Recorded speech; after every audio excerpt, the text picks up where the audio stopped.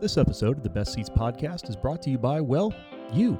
To learn how you can support the show, go to thebestseats.com/Patreon. Once there, you'll learn how you can get early access to shows, ad-free listening, the ability to submit questions, comments, concerns, and more.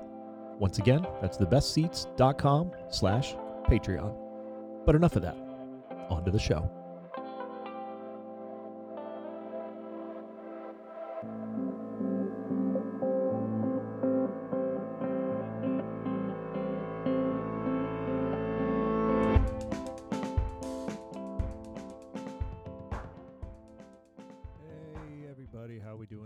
How we doing? Welcome to this episode of the Best Seats podcast. I'm your host, Cross McCarthy, founder of the Best Seats. Very excited to bring you this week's episode. This is currently just after Easter weekend that I'm recording this intro. This episode features Chef Rob Wilson, executive chef and owner of Glasspar down in Dana Point. We recorded the podcast the Friday just before Easter. I was super excited to get Rob on the show. He's a friend. He's been an Orange County stalwart in the restaurant industry. He's done some time in some of the best hotel restaurants around the area. He's been here cooking just forever. He's a native. He knows the culinary industry here better than probably a lot of different people. I was very excited to have him on the show and very grateful to Rob for the time and taking his time out of his very busy day to come talk with us. I know it may sound ironic saying a very busy day in the midst of all the COVID-19 shutdown, but he is staying as busy as he can, as you'll hear about on the show, and kind of how he has pivoted his restaurant Glasspar to meet the needs of the new market while everybody is kind of staying at home and restaurants can't have people in, etc. I should note that I mentioned in the very first episode with Joe Cook that this podcast is kind of a comedy of errors right now. I tried to record it on a live show online, and there's just been a lot of different technical hiccups. This was supposed to be a traditional podcast, sitting down with people, talking kind of face-to-face. They would be on a microphone, etc. But obviously, as the world has shown us, that cannot happen right now, just for different reasons, the most obvious which being social distancing and respecting the pandemic that we're all in. So Rob did call into the show. I should note that the first minute or so of audio from our interview is missing. You're not missing much. Basically, I'm just saying hello, and he's saying hello, and then I'm asking what his name is and where he's from. So you miss about a minute of audio, which I apologize for. But basically, this is Rob Wilson, my friend, great chef, someone whose restaurant he opened just before 2020. So he's in a very interesting situation. And it's very interesting to see his take and kind of hear his take on how he's adapting, what it's like to be a restaurant owner in these times, and not just a restaurant owner, but a restaurant owner who has a brand new restaurant locally, and kind of his perspective on being a local during times like this. So I hope you enjoy the episode. This was one that I was very happy to record. I really am grateful to him, and always extremely grateful to Allie Coyle for loaning me the music, the instrumental from her first track, Trust Me, which you can check out again at Allie Coyle Music on Instagram and alliecoylemusic.com. Thank you so much, Allie. All right, let's get right to it. Again, I apologize for the audio glitch, but it is what it is. We just got to keep trucking on. My friend, executive chef and owner of Glasspar, Rob Wilson. Enjoy.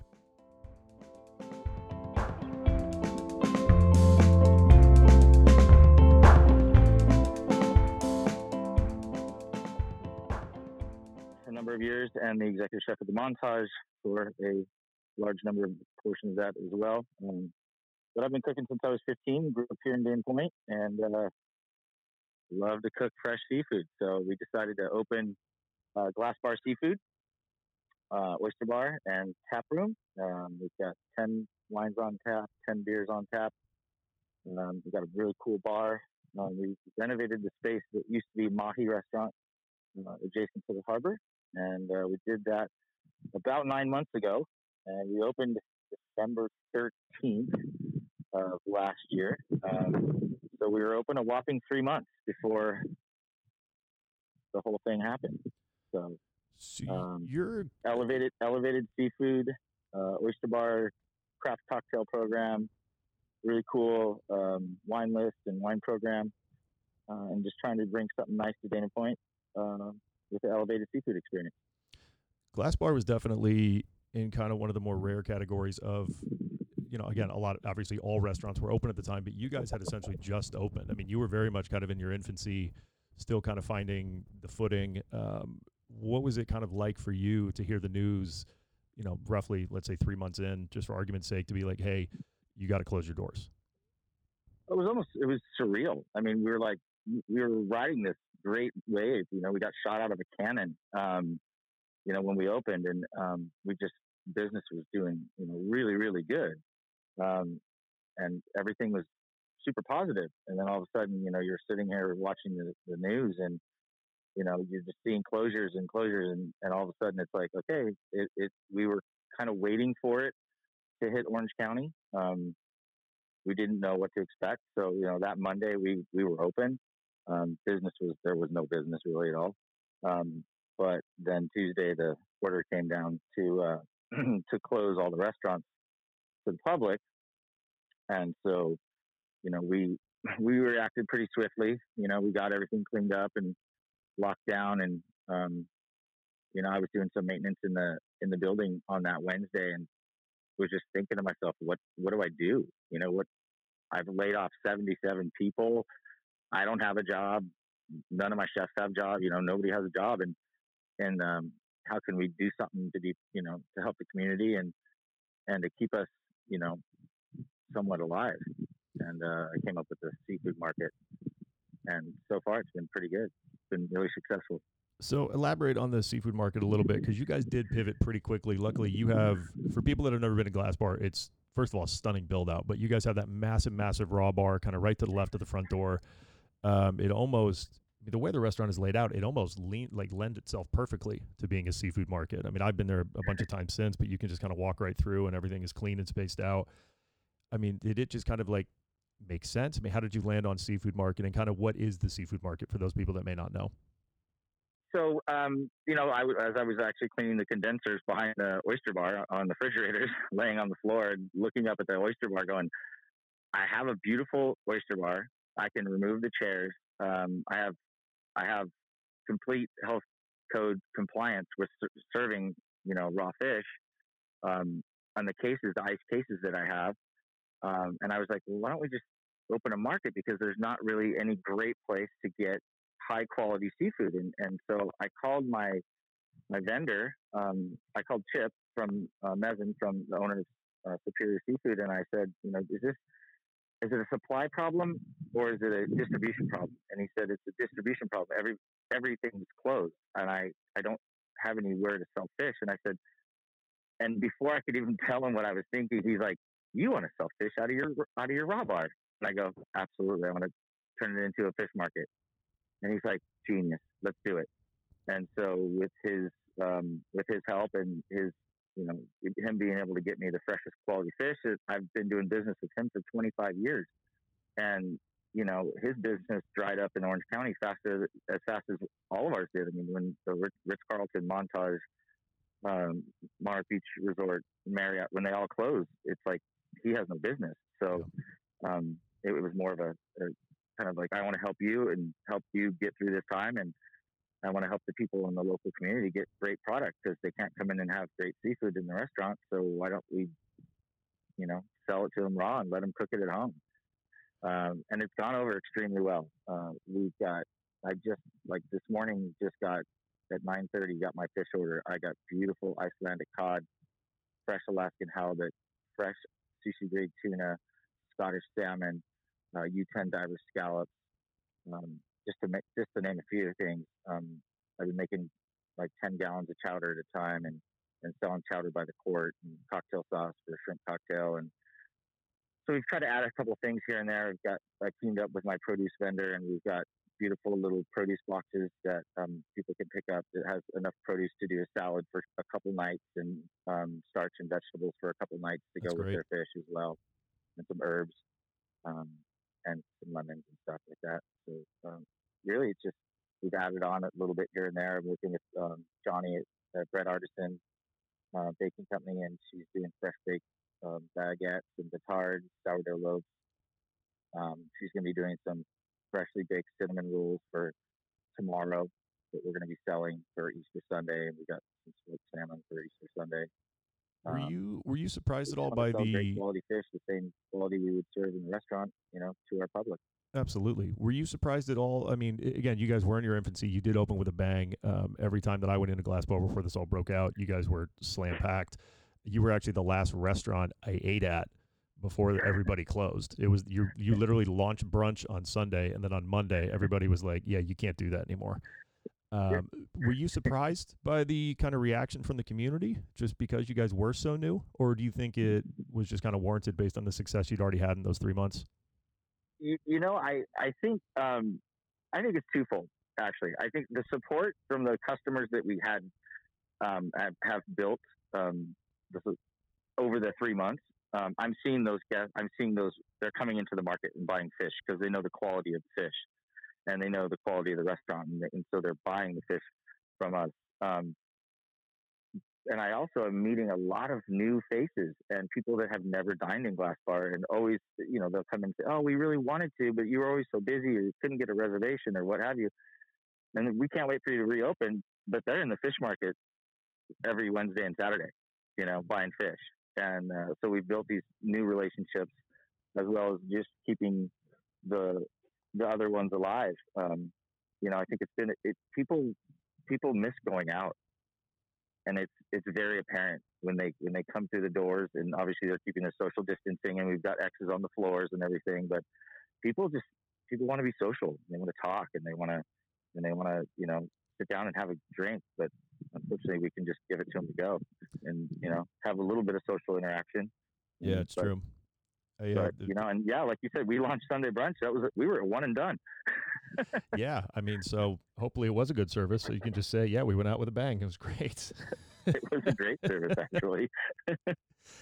It was kind of funny that the first time that I went down, I think the day you launched the seafood market, I remember like before you would go out to a restaurant, right? Friday night, like tonight, if you're standing waiting for your table, almost like maybe you get a drink at the bar, but you're not really talking to the other people waiting for their tables, things like that. It was almost like social distancing before it was cool. But Hmm. standing in that line for your seafood market, everybody was talking. Everybody was socially distantly talking, but like dogs were kind of running around, like you could hang out, like everybody was keeping their space. But there wasn't a single person that was silent. Everybody just wanted to talk. Everybody wanted to interact. Everybody missed it. You could tell how much people missed it. If Absolutely. if this all ends tomorrow, right? We Saturday morning comes around, hey, we got a cure, it's gone, fantastic.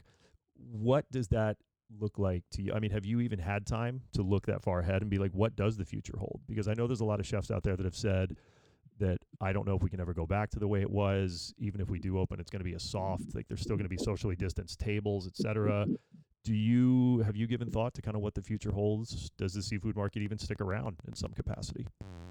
Yeah, so I have put a lot of thought to it, and we've got a lot of great feedback from the customers that keep coming back for seafood, and a lot of our investors as well. And they're like, "Wow, this is a really cool idea. You might want to think about keeping it going." And so we've toyed around with the idea. I've got a couple ideas that I probably don't want to say to the public just as of yet because it's not solidified. But yeah, we're toying around with keeping this thing alive, possibly, and moving into what could be a really fun thing to do, a few days a week, and we still want to open for brunch every Saturday and Sunday. What the future looks like is, I mean, obviously we have to wait for this whole thing to blow over. But once it does, you know, I have the team that we have and the team that we've assembled in the past, and they're all waiting and kind of frothing to come back to work. Um, and we're excited. We want to. Yeah, if we have to put less tables out on the patio, then we'll do that. If we have to seat every other table in the dining room, we've got almost 8,000 square feet. So social distancing and with the use of my private dining room, I've got lots of table space. So if we had to seat only half the restaurant, or everybody 6 feet or so apart, we could definitely manage that. You know, Yeah, you as do far have as a lot of opening go, space. That's true. yeah, and as far as opening, I mean, I'm just starting to write my summer. Like, if I was to open tomorrow, I would have to. Um, I would probably tomorrow. I would probably use my existing menu, but having knowing that we're not going to be open for probably another at least 3, 4, 5 weeks, maybe even longer. I got to get my summer menu into play. So that's something I'm working on right now. So one of the things, obviously, before this all broke out, was everybody. You always want people to come to your restaurant. So how do you do that? Whether it's through marketing, whether it's your social media, choosing great public relations people, et cetera. However you're doing it, kind of speaking directly to people who are listening kind of to the show now and will be listening to it later when it goes up on podcast, YouTube, et cetera.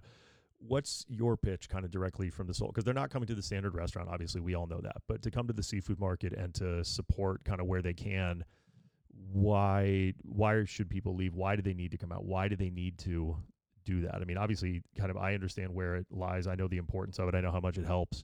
What would you say directly to the people who are coming through those doors or thinking about coming through those doors? Well, I think, obviously it's very, people are having to cook at home or they're having to do the, curbside pickup or, you know, DoorDash or, whatever. I think people are challenging themselves. I get a lot of posts from a lot of our guests that say, this is the best seafood we've ever had. And I cooked it, not me, them. And I just give them little tips and stuff. So, I mean, for people to come to the market, just understand that, we want them to come in, keep social distancing and wear a mask and grab some cocktails to go and grab some beautiful fresh fish and then go home and take care of your family, and eat healthy. And, for us, it's, we're priced under market, under a supermarket. I'm not trying to price gouge anybody. We're just trying to do something that's going to keep our community fed and happy with quality seafood while they're on lockdown at home. So that's a kind of an interesting one that you said that you're not trying to price out anybody. One of the things that I've seen, at least kind of from my perspective in this whole thing, is the unbelievable sense of community. Chefs coming together for different events, chefs kind of supporting one another where they can, people helping out kind of however they can, spreading the word, doing, whether it's just from a marketing standpoint, trying to help people out, set up, the GoFundMes or different companies donating to things. Have you kind of noticed that as well? Kind of that sense of community, because obviously I'm a firm believer that a high tide raises all boats, and as many people that can make it to the other side of this thing is only better for everyone else. Competition breeds success. And again, if this thing goes away tomorrow and everybody gets to reopen their doors, have you kind of felt that as well, that kind of sense of community? And do you think that once this thing goes away, is that support system of chefs kind of supporting each other going to stick around, or does it get competitive again, as it should in some respect? Well, I think it's, one of the things is, as chefs, at least in my world, we've always supported each other, and we never want to see any of us fail. We're always trying to, I go out to dinner and I dine at my friends' restaurants, and I do it because I want to support them. So I think that strength of community, as far as like culinary community, I think it's strong. When you go to do, one of the last things we did before we had to shut down was we did the table for 10. Yep.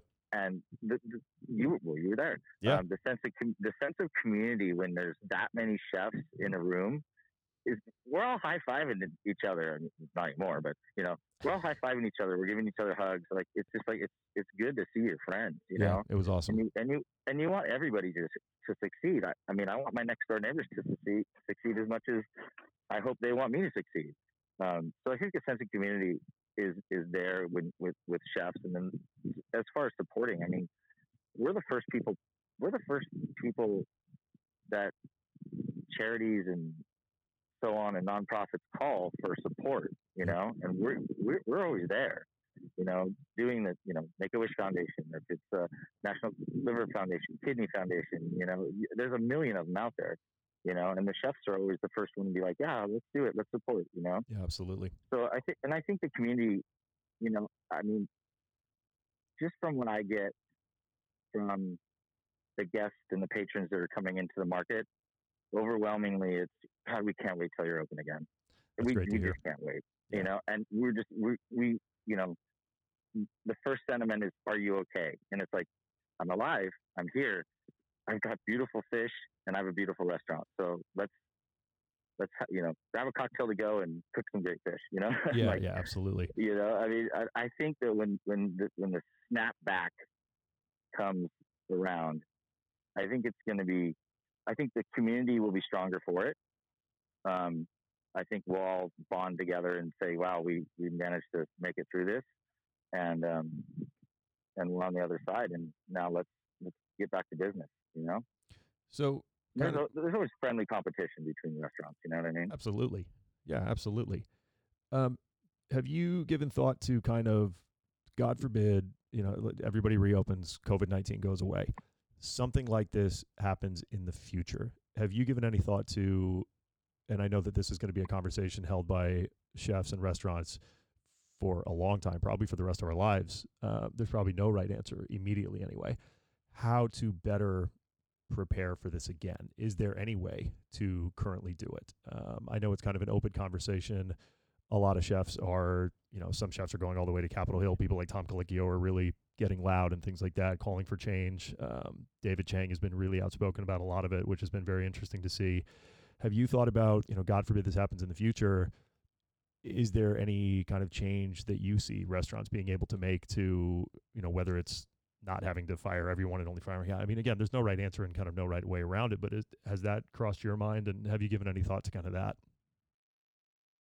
I haven't put a lot of thought to that. To be honest with you, I've been keeping myself pretty busy and occupied with the market. So I'm really like every morning I wake up, I'm like, okay, today's a new day. What are we doing? Well, today I'm going to go down and clean, and then I'm going to disinfect, and I'm going to, clean the whole restaurant top to bottom, and then I'm going to get ready for the market tomorrow.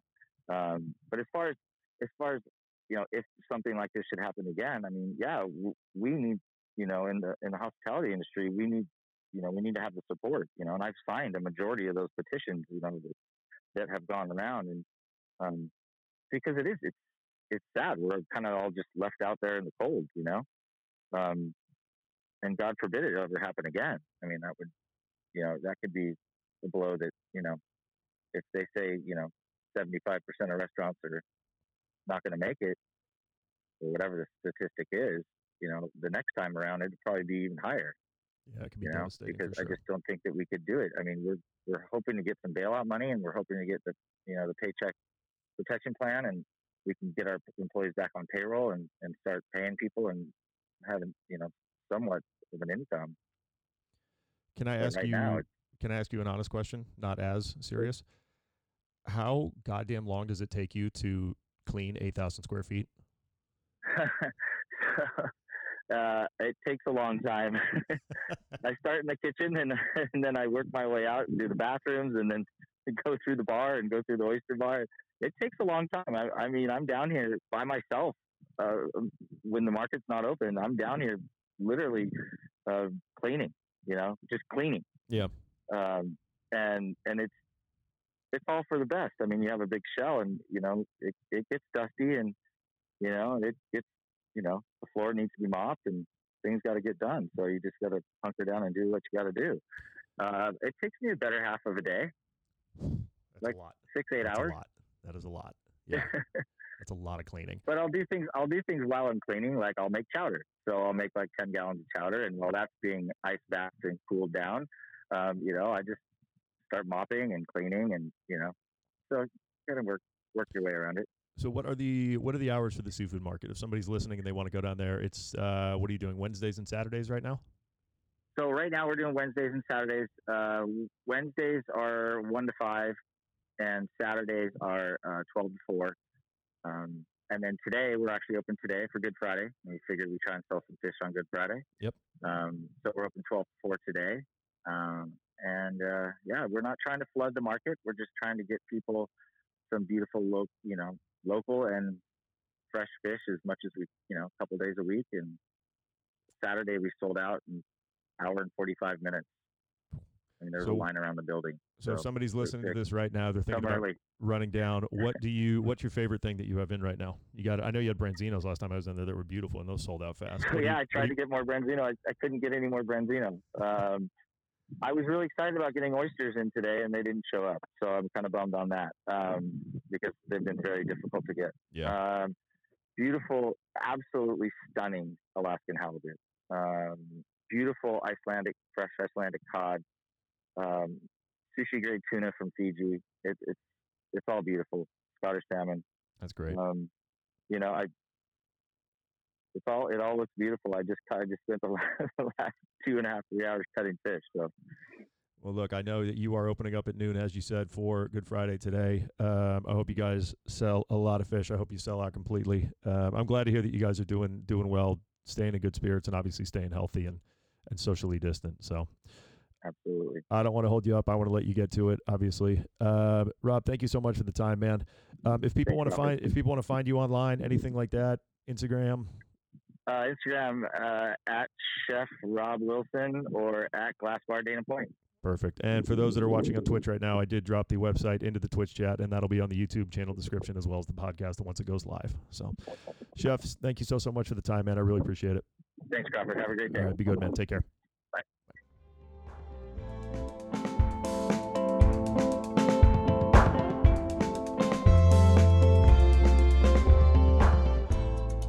That was Chef Rob Wilson, executive chef and owner of Glasspar in Dana Point. Rob, thank you so much for being on the show. I'm extremely grateful for the time that he gave us. If you are in the area, please go check out the Glasspar Seafood Market. He has some really incredible products down there, and I'm trying to say that as unbiasedly as I can. I have shot there a couple of times, and obviously he's on the show, so take it with a grain of salt if you wish. But having been there a couple of times and bought stuff from him, his quality is really, really top notch, and it is really refreshing, not only to be able to try and support people, but if you're cooking at home, which obviously all of us are, unless you're doing takeout, it's nice to have great ingredients to cook with. So thank you to Rob and his team for putting all that together, and thank you for the time today, Rob. So I hope you enjoyed this episode. As always, thank you to Ali Coyle for the music. Thank you to all of the people who support on Patreon and make this show possible each and every day. I apologize again for the audio glitch. I promise you that the show will only get better. It will only continue to improve. You have my word to it.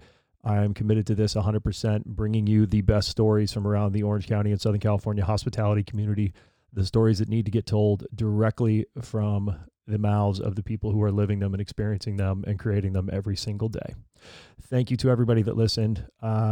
Next episode, I'm going to be featuring Chef Trevor Kochek. I'm very excited about that one. He has some brand new stuff in the works with Brewery X up in Anaheim, so be sure to check that episode out when it premieres pretty soon on a podcast service of your choice.